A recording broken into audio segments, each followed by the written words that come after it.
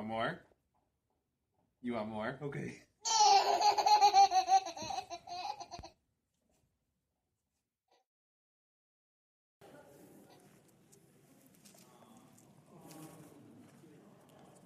Told you the last time I came and preached that I distract you with pictures of my family. So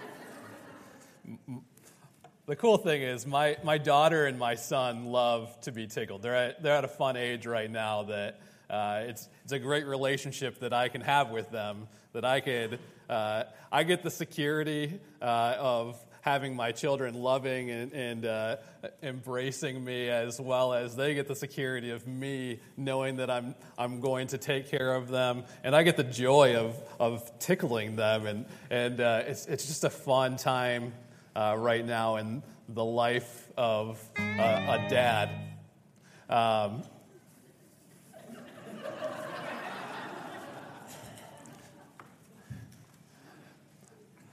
I get distracted easily. Not sure what that was, but it distracted me. My kids, though, while it's a good, healthy relationship for me to have with the tickling at this age, it's not a good thing for a spiritual father to just tickle his children, and that's the end of what they give them. Today, what we're going to look at, the passage that we're looking at, looks at that and how we need to be people who are expecting more from their spiritual fathers, gaining more than just the tickling and finding enjoyment of the culture, but to actually find clear, solid truth. We all, though, want to feel good, but it's a problem in our culture today that we think feeling good should drive our life. You decide what's right and what's wrong by what feels good and what feels right. And it's often viewed as the right decision to make because it feels like the right thing to do. Most of the time, we gather people in our lives that encourage us to do what we want. I don't know if you guys see that in the culture, but I see that in the culture. We like to gather people all in our camp and all in our circles just doing the same things that we want to do. And we think that that's all we need is just people who will do the same things as us. And it's hard for me not to think of a story from the Old Testament. In 1 Kings chapter 12, there was an era when Solomon was building a temple, and he had been commissioned by God to build a temple to God, and he had taxed the people, and he had been a very harsh taxer, but it was for the purpose of building a temple to the Lord. And so that's what he did, and when Solomon's era finished, his son took over, and Rehoboam, his son, was on the job, and there were people from his father's council that said, hey, the temple's built. Your father was very harsh to people. You should give up. You should give in a little bit. And Rehoboam, instead of listening to his father's counsel, his father's men's counsel, what he did was he looked at all of his friends that were around him, and he gathered up his buddies that he grew up with. And he said, hey, what should I do? And of course, they're like, hey, if you tax more, we'll get more. So they're giving him crazy information. They're saying, hey, if you should tax more. If they're complaining about this, you should tax them until they stop complaining. Does that ever work? I don't know. It didn't work in that case. And what happened was there was a split of the kingdoms. Everybody left except for 2 tribes. There are 12 tribes in Israel. Two tribes stuck around. Everybody else left. It wasn't good counsel, but he was trying to find people who had the same like-minded ideas. It wasn't good for him then. It's not good for us now. Well, we'll all be tempted to do what makes us feel good. Sometimes it's because of our selfish desires, and sometimes it's because we just don't want to fight against the stream. We're tempted to do what's easy. Sometimes we think that doing what gives us immediate pleasure is the right thing to do. And sometimes we think it's just what's entertaining, so we can take our minds off of the things of this world. But how should the church live? How should we live in a culture that's opposed to a moral compass and opposed to, and maybe just ignorant of absolute truth? How should we live? How should we respond to this culture that says, hey, doing what feels good is the right thing to do? How should we respond? 2 Timothy 4, verses 1 through 5 helps us to see that as Paul continues his training of Timothy as a faithful servant of Christ in a culture opposed to the truth of Christ. Don't forget that, guys. We look at our culture and we say, well, our culture is just so opposed to Christ right now and so opposed to Christianity. Paul wasn't that far away. That wasn't that much different then. They were actually quite opposed to Christ during his time as well. And so what he's telling Timothy is very relevant to what we are able to gain for today's culture. So let's read this together, and then we're going to break it out a little bit. But in 1 Timothy 4, we see this. In the presence of God and of Christ Jesus, who will judge the living and the dead, and in view of his appearing and his kingdom, I give you this charge. Preach the word. Be prepared in season and out of season. Correct, rebuke, and encourage with great patience and careful instruction. For the time will come when men will not put up with sound doctrine. Instead, to suit their own desires, they will gather around them a great number of teachers to say what their itching ears want to hear. They will turn their ears away from the truth and turn aside to myths. But you, Timothy, keep your head in all situations, endure hardship, and do the work of an evangelist. Discharge all your duties of your ministry. In this, we see 3 acts of a faithful servant. A faithful servant will preach the gospel. Now, some of you guys are thinking, all right, I can tune this out. I ain't no preacher. I don't have to listen now. But here's the crazy thing. This doesn't mean that you're standing up here and preaching from the pulpit. That means every one of you, I think, has an opportunity to take this passage and put it into practice. This passage doesn't necessarily focus on this ministry. This ministry, the pulpit ministry, the preaching ministry from the church, is part of this. But every one of us has an opportunity to preach the gospel, to preach the word. You see, the word preach here is the word herald, somebody who's proclaiming a message. He didn't necessarily have a lesson. He had life-changing news. That's what a herald would do. A herald would have life-changing news, something from typically somebody of a higher authority. Most of the time, what we think of is somebody who's getting a message from the king. So what you would see is you would have the royal scroll. This is the royal seal. They had something better than that. Hear ye, hear ye. You are hereby warned that your acts of disobedience will be judged by the king. Yet on this day, all who have hated him, disgraced him, conspired against him, turn from your treason and humble yourself before the king and accept the payment that has been made on your behalf by his own son. Though you did not deserve it, the king's son died to bring you life. He will grant you a full pardon, an eternal pardon, and one day soon, on a day appointed by the king, he will come, live with you, and give you every blessing in his treasure. This is the word of the king. That's what a herald would do. You guys all have the opportunity to be a herald, to preach the gospel, to preach the word. It's not about my eloquence, my ability to speak. I grew up in the country. I didn't learn words. We weren't good at talking. It's not about me. It's not about what I look like. It's not a way that I act. It's not my ability to gain your attention. It's the message, and it's who the message is from.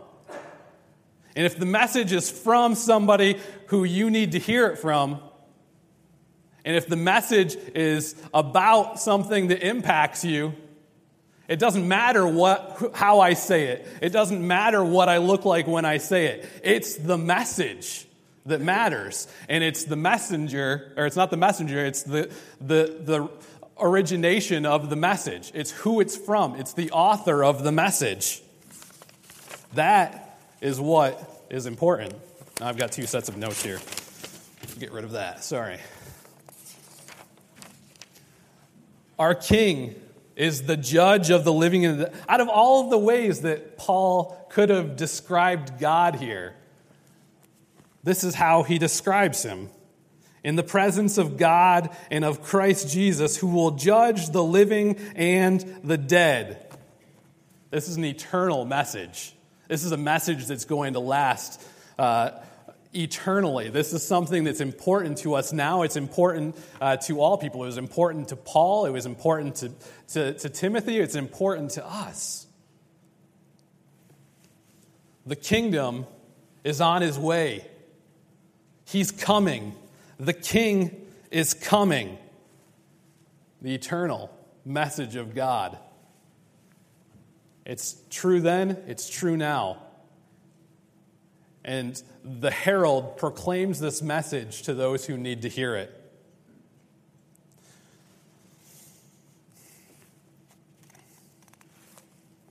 The first thing that we see from a faithful servant in Paul is that he will preach the gospel.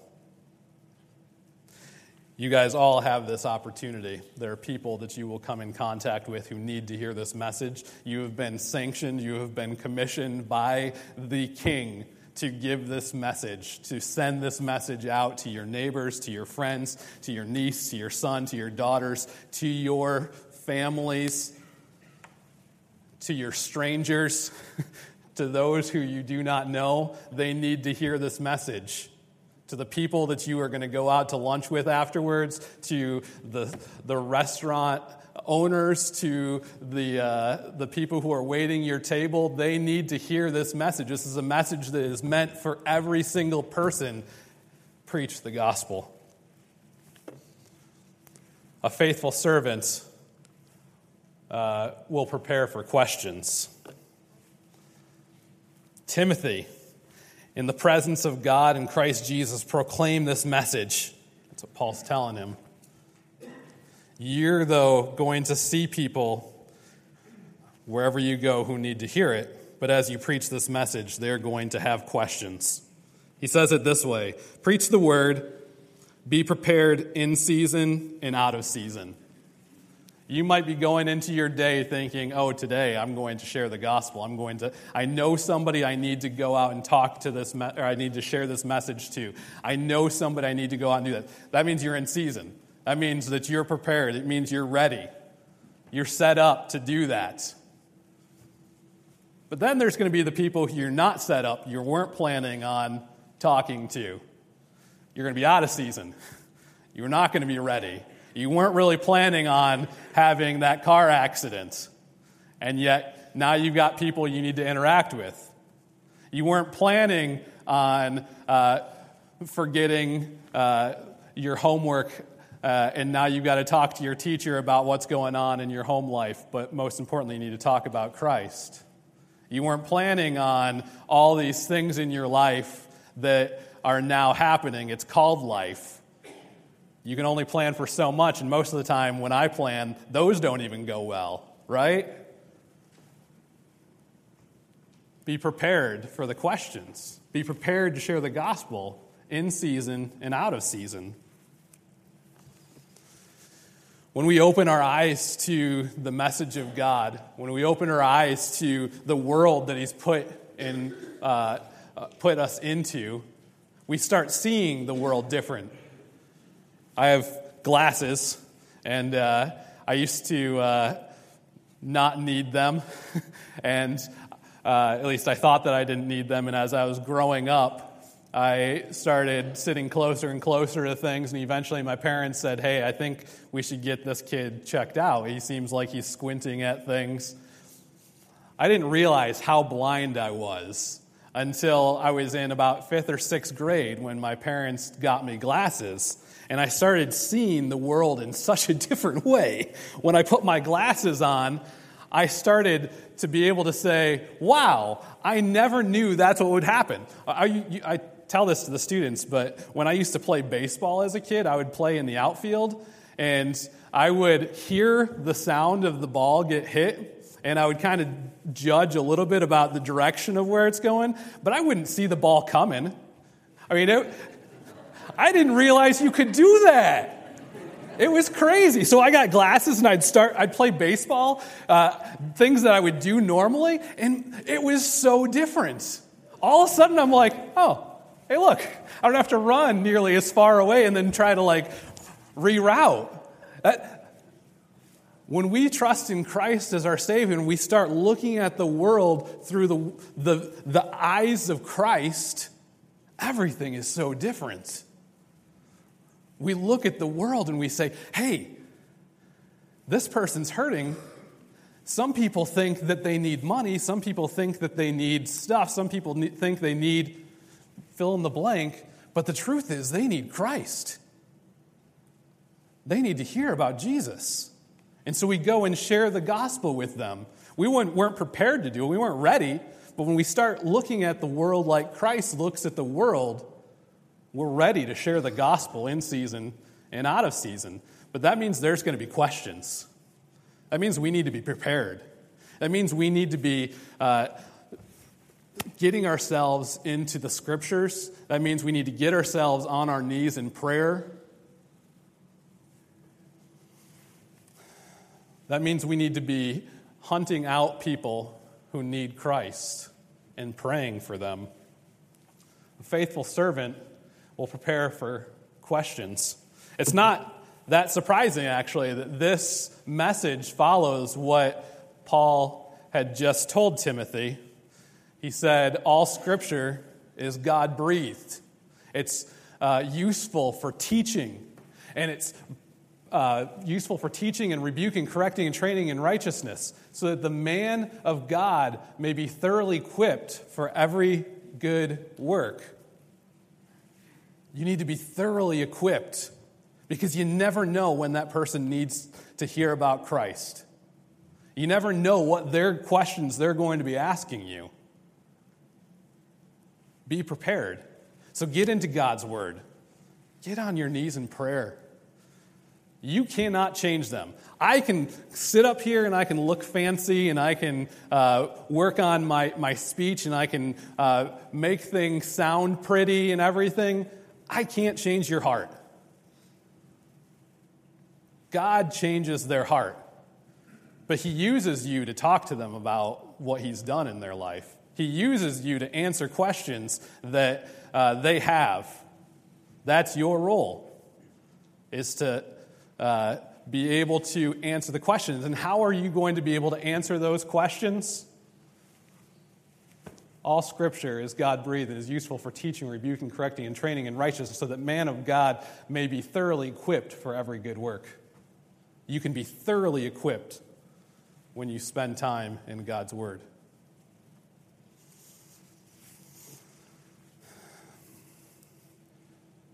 Pray for God to give you an opportunity to share the gospel. And don't back down when He lives up to that end of his part. I tell students on a regular basis that if they start their day by praying, God, bring somebody into my life that needs to hear the message of the gospel. Let me tell them about Christ. Start your day with that. And you know what that'll do? That will mess you up. that will mess you up. You are going to be walking, doing the things that you normally do. You're walking to your job. You're walking in, and all of a sudden, somebody comes into your sphere of influence, and they're talking about how rough their day was and how if only these things would happen. And what starts going on in your mind, and maybe it's because you were now made aware. Maybe it's now that you put on the spectacles of Christ. Now you might see things different, but maybe it's because God's now brought these people into your life and prompted them with things that you weren't expecting. He will start bringing people into your life who need to hear about Christ. Maybe they won't trust in Christ right away, but you can share the gospel.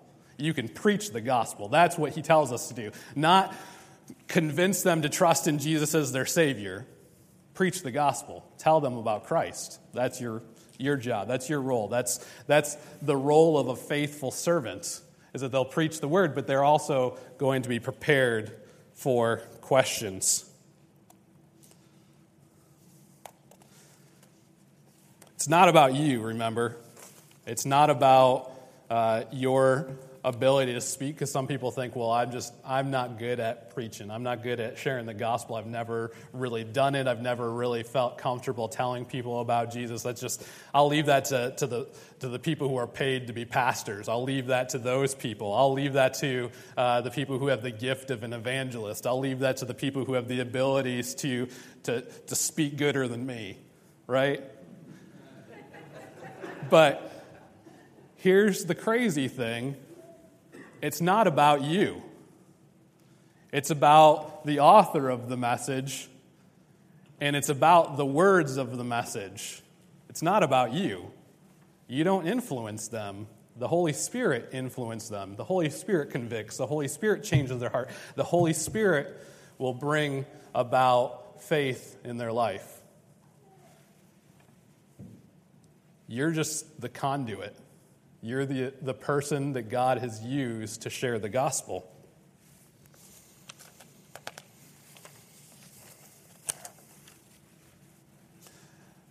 The third aspect, the third act that we see of a faithful servant in this passage is that a faithful servant will practice discipleship. He continues. He says, preach the word, be prepared in season and out of season. And he says, correct, rebuke, and encourage with great patience and careful instruction. When I read this, I think discipleship.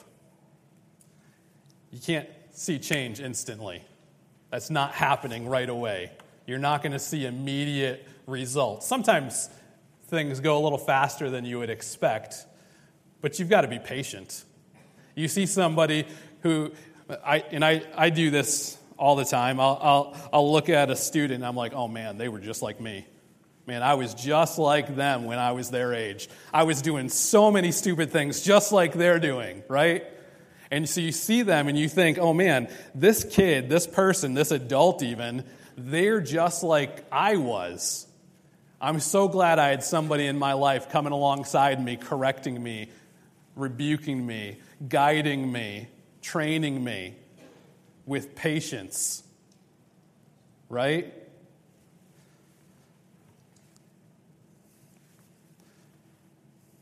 Preach the word. Be prepared in season and out of season. Correct, rebuke, and encourage with great patience and careful instruction. There was a fancy pants study at Harvard. Wow, this is heavy. You know, if it's a study at Harvard, then it's a fancy pants study.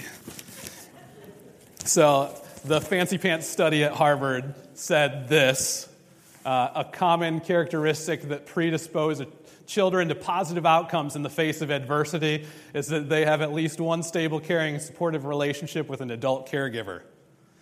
More or less, when stuff gets tough, people who prevail usually have somebody alongside them, a stable caregiver who loves them, who's coming alongside them and giving them guidance. I don't know why they didn't make it that easy, but it was like, something like 15 pages long, too. In here, I have a container of marbles.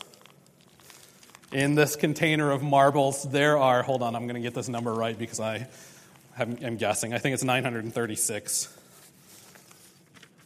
Those are the two papers I don't need. There are 936 marbles in this container. Now, why would I have 936 marbles in this container? There was a guy named Reggie Joyner who I look up to in youth ministry, and he talked about this in a way that I could actually understand. And so he talked about how much of an impact the ability to impact people in our culture has, and he talked about it in this way. There are 936 marbles in this container because there are 936 weeks before your 18th birthday. All right? So some studies, there's a Barna Group study that said that if you are going to trust in Christ as your Savior, 66 or 64, right around 2 out of every 3 people do that before they turn 18. 2 out of every 3 people do that before they turn 18. There are 936 marbles in this container. Here's the crazy thing. I look at my kids' lives. Bethany is going to be turning 3 in a couple of weeks, and Ezra is going to be turning 2 in a couple of months. I have lost 104, or right around 100, about 100 marbles with Ezra already, and I've lost about 140-something marbles with Bethany. Some parents are like, I lose my marbles all the time, right? We are down marbles. I'm thinking of Tony and Mike Schmidt. They've got a week and a half year old, right? They're already starting. You're losing those marbles.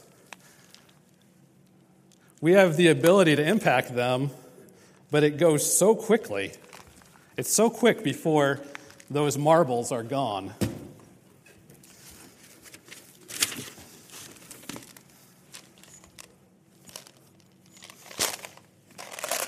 Nine years old. If only I knew somebody who turned 9 today.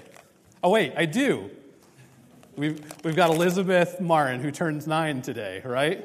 So before they are at their 9th birthday, we are down to 468 marbles, right? So 936, 468, we are down quite a few marbles. Every week, we have the ability to make an impact on somebody's life.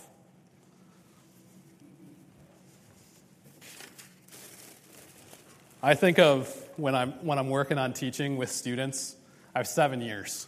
7 years to impact the lives of your kids from the point they start in 6th grade until the point they're ready to graduate high school. And most of the time, I still have the ability to interact with people. I still interact with students now, but it's such a different experience. I have people who were in my ministry that I still talk with, but it's, hey, how's everything going? Oh, cool. That's great to hear. And that's the end of my relationship with them is mostly when they graduate high school. Some of them come and serve in the church, and I'm able to work with them. Toma, where's Toma at? There we go. Toma was in a basketball ministry that I helped coach when he was in something like 6th grade, somewhere around there. And so I was able to work with Toma, and now he's actually serves with us in our high school ministry. And that's a really cool thing to be able to experience that. But for the most part, we only have, I've got more or less 7 years with the students to make an impact, to teach them as much as they can possibly know, and trying to plan out a 7-year plan of what they should be learning in Sunday school this year and what they should be finding out in the the midweek program that we have, and looking at that and saying, okay, they really need to know theology, they really need to know doctrine, they really need to know biblical history, they need to know the Old Testament, they need to know New Testament, they need to know worldviews. And you start looking at all these things, and you're like, oh man, how are we going to do this in 7 years, right? And you're running out of marbles so quickly. Then they get to high school, right? Am I doing this the right way? I'm doing this backwards, aren't I? You need this way. Okay, so then we're down to high school. And when you're in high school, you've got 208 marbles, 208 weeks to change their course, to direct them in the path that they should be going, in a path that God is directing them in, to make them good, godly followers of Jesus Christ. 208 weeks. And some people are a little bit slower, like myself. When I became a follower of Christ, I had 104 marbles left. 104 marbles. I was right around 16 years old when I trusted in Jesus as my Savior. And some people, you look at these and you say, oh, I have plenty of time left. Things will be okay. You know what? I don't need to teach them about everything that they need to know within this span. If it wasn't for the people who looked at me and said, wow, this kid needs Christ. This person needs to trust in Jesus as their Savior. If it wasn't for the people who intentionally were supportive in spending time with me and dedicating time that they could have been using on the golf course, they could have been using playing video games, doing whatever they want to do. They could have spent with their careers. They could have gone off and done other things and kept them busy. If it wasn't for them, these 104 marbles wouldn't have been enough. But it was. I trusted in Christ as my Savior, and now I'm here. And 2 out of every 3 means that there are 1 out of every 3 who trust in Christ after their 18th birthday. So don't give up on them either. But we have such an impact to make on those who are in our ministry, those who are our neighbors, our nieces, our nephews, our grandkids. Maybe it's your parents. Maybe it's your friends that you hang out with on the weekends. Maybe it's your coworkers. You have such an opportunity to invest time in their life. Share the gospel with them. You have the opportunity to answer their questions and to be there for them, but most importantly, be a disciple. Come alongside them. Be somebody who they can look to, that they can ask questions to, that they can make mistakes with, and be there for them. That leads us to what our response should be. Our response should be to participate in faithful service. Do your part. Do your part. Do what God has called you to do. Preach the gospel. Answer questions. Disciple somebody. I want you to think of at least one person in your life right now who needs to hear about Christ. I want you to think about them, and I want you to do something about that. I want you to come alongside them. I want you to walk with them. And if you do that, do you know what God can do here? Do you know what God can do in our midst throughout our city? God can transform this culture. We have politics like in everywhere right now. And so many people, I keep hearing like, oh man, if we get the right president, this is going to change our culture. That's not true. They might change things. Things might be different. But you know what's going to change? If you change the youth, if you change the people that you're interacting with, if you're making an impact on this generation, the next generation, that's going to change the culture. That's going to change a lot of things. If you spend time discipling, spend time preaching the gospel, spend time answering questions. Somebody who is planning something to make this type of impact is Mike Ruane. Mike, would you mind coming up here?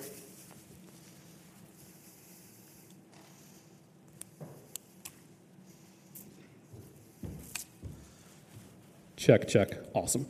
All right, Mike, you are, I don't know why I'm holding this. You hold that. I'll hold this. All right. Hello. It's on. Don't worry. Mike, you are planning a event that we are doing in the near future. Could you tell us a little bit about what that is? Yes, this is an outreach ministry that our church is going to the St. Charles Youth Detention Center, where we're going to be in a larger group that disciples to young men who don't really have too many marbles left in their jar, that haven't, for one reason or another, haven't had the type of guidance that the young men and women that we have here in our congregation have had. And it's an opportunity to be a herald and to go out there and to really declare what God wants us to do, is to proclaim His Son healing power that He has over all of us, that these kids don't know who Jesus is. I was talking with somebody last week, and I forget who it was. I think it might have been Al, and Al Weber, sorry. And we were talking about, like, what's the difference between them and us. And I was saying probably was just we just didn't get caught, right? And eventually when I became a follower of Christ, my life was different. I had somebody coming alongside me, but up until that point, I was just kind of doing things that I probably should not have done and probably would have ended me in a place like St. Charles. But tell us about, actually, have you ever done anything like this? When you looked at the schedule and saying, hey, I'm going to go, because basically what we do is we go and sit down in this big room. They have somebody share the gospel, and then they break up, and they send out a bunch of different kids, and you're sitting and talking with the kids, and you have like 4 to 5 students around 14 to 19 years old that you're talking to them about Christ, and you're sharing the gospel with them, and you're just saying, hey, let's talk about where we were. But have you ever done anything like that before? No, that was my first time. And it was very first time I got outside of my comfort zone. It's so easy to just sit here and to say, like TJ was saying, oh, we got hired professionals that'll go out into the world and proclaim Jesus as our Savior. But about a year ago, there was a man that used to come to this church. He got up here, and he looked out there, and he told he had joy in his heart about he went many times to many prisons. And when he was done, I said, you know what, I can do that. If I want to feel good like he did, to touch and impact these kids that, like TJ said and Al, when I was growing up, I just never got caught too. But maybe the culture that these kids, they feel like they're told they got no hope, no future. I could sit down at a table with 4 or 5 kids who are a captive audience that basically have to be there. But if I could reach one of those kids, and one of those kids can make a change when he goes back to the world, this isn't a forever prison. This is just a detention center, and maybe they're there less than a year. Then they got to go back to the same environment, and maybe they can make changes, different choices. That's my prayer. Mm-hmm. But that was my first time ever doing anything like that. And how has that experience helped you in being a faithful servant? Well, like I said, this was a year ago, and after that point, I knew what God's power was in my own life. I saw it in kids' eyes that I know that were listening to what I said, and I know that God was able to use his power to reach those kids. All I have to do is be a herald. All I have to do is talk to them.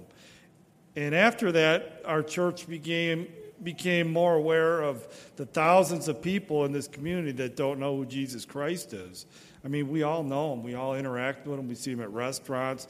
We see him everywhere. And I became active in our outreach ministry, where we've tried to, tell people who we are. And I've seen a lot of people grow in the short time since that happened within our own church here. So if there's anybody who's kind of on the fences of maybe I'm interested in doing it, but I don't know, that seems like it might be for somebody else, what would you tell them? Is there anything that you would like to share with them? Well, I'm the last person that would ever want to come up here and talk to everybody, so I'm sure that most of you wouldn't want to trade places with me right now, but it comes down to where it's not me, it's not you. You go there, God pushes you there. You take a step forward, and you just say, okay, I'm in the van, I'm driving to the detention center, and then you get out, and you got to go through like the security, and you get a badge, and then you're in a room where there's like a bunch of people from all over the place, and then you say, well, at least I'm safe in numbers. But at some point, God uses you, and it's not you. And you are able to get out the message that God, He's not going to come down here and just magically appear. He uses us. That's what we're here for. That's what it says here. Go therefore and make disciples of all nations. Well, that's what this is all about. It's getting out of your comfort zone. You're not alone. You're given tracts. There's people there that have done it like 60, 80 times. I mean, I was there. All of us had a number 1 on our name tag because it was our first time. Now I'm going to have a 2. And if you've never had a chance, everybody says that they want to go out and our church doesn't have outreach or this or that. Well, this is the opportunity to do it. And you will, on the way home, I guarantee that you'll have a smile on your face and all that nervousness goes away.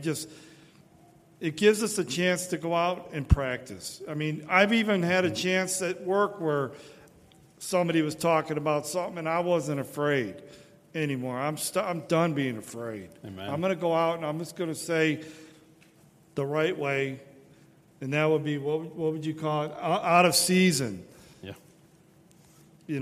I was out of season about a month ago at work with a guy, and I wasn't alone. It's not me doing it. It's God through me. Amen, and brother. if you are interested in joining our little group going up there, we're going to have a Saturday before we do this to where we're going to maybe go out and have breakfast or something. And So you're going to practice a little bit. It's not like you're going to be like I was last year. We were there thrown to the wolves. This year we're going to have a little bit of practice before we go. There you have it, guys. We won't throw you to the wolves. Thanks, Mike.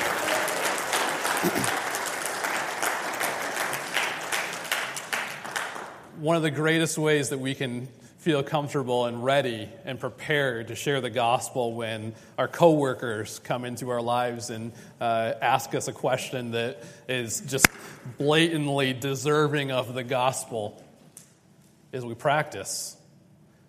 And these kids can't go anywhere. They're in prison, right? So here's a great opportunity. Here's a great opportunity for you to be able to work on your comfortability level, to be able to share the gospel with them so that when you're ready to share the gospel with your friends, your neighbors, your nieces, your nephews, your cousins, your parents, your children, you'll be ready. So Mike Ruane, actually, he's going to be in the back. If you're interested in participating in that, we'd love to have you sign up. We're not forcing you to go. This isn't the only way that you can practice sharing the gospel. This is a way, and we want to give you this opportunity. Like we said, the difference between me being on the street or a youth detention center was really somebody praying for me, somebody intentionally reaching out to me, somebody sharing the gospel with me. We need to be prepared. We need to share the gospel. We need to disciple. Pick out somebody in this church, pick out somebody in your sphere of influence to lead in questioning and answer their questions for them. Help them to walk with Christ. Do it patiently, knowing it's not going to happen right away. But we've got 936 weeks from when they're first born to when they're 18 years old. And every week after that seems harder and harder. So it's going to take patience. It's going to take prayer. But God has a message that can transform their heart. Let's pray together. Father, you are a God who loves us. And I don't know why. We were your enemies. We were blatantly doing things that were offensive. We did things that were just completely ignorant of what seemed right now. And you loved us, and you sent Jesus to die on the cross for our sins.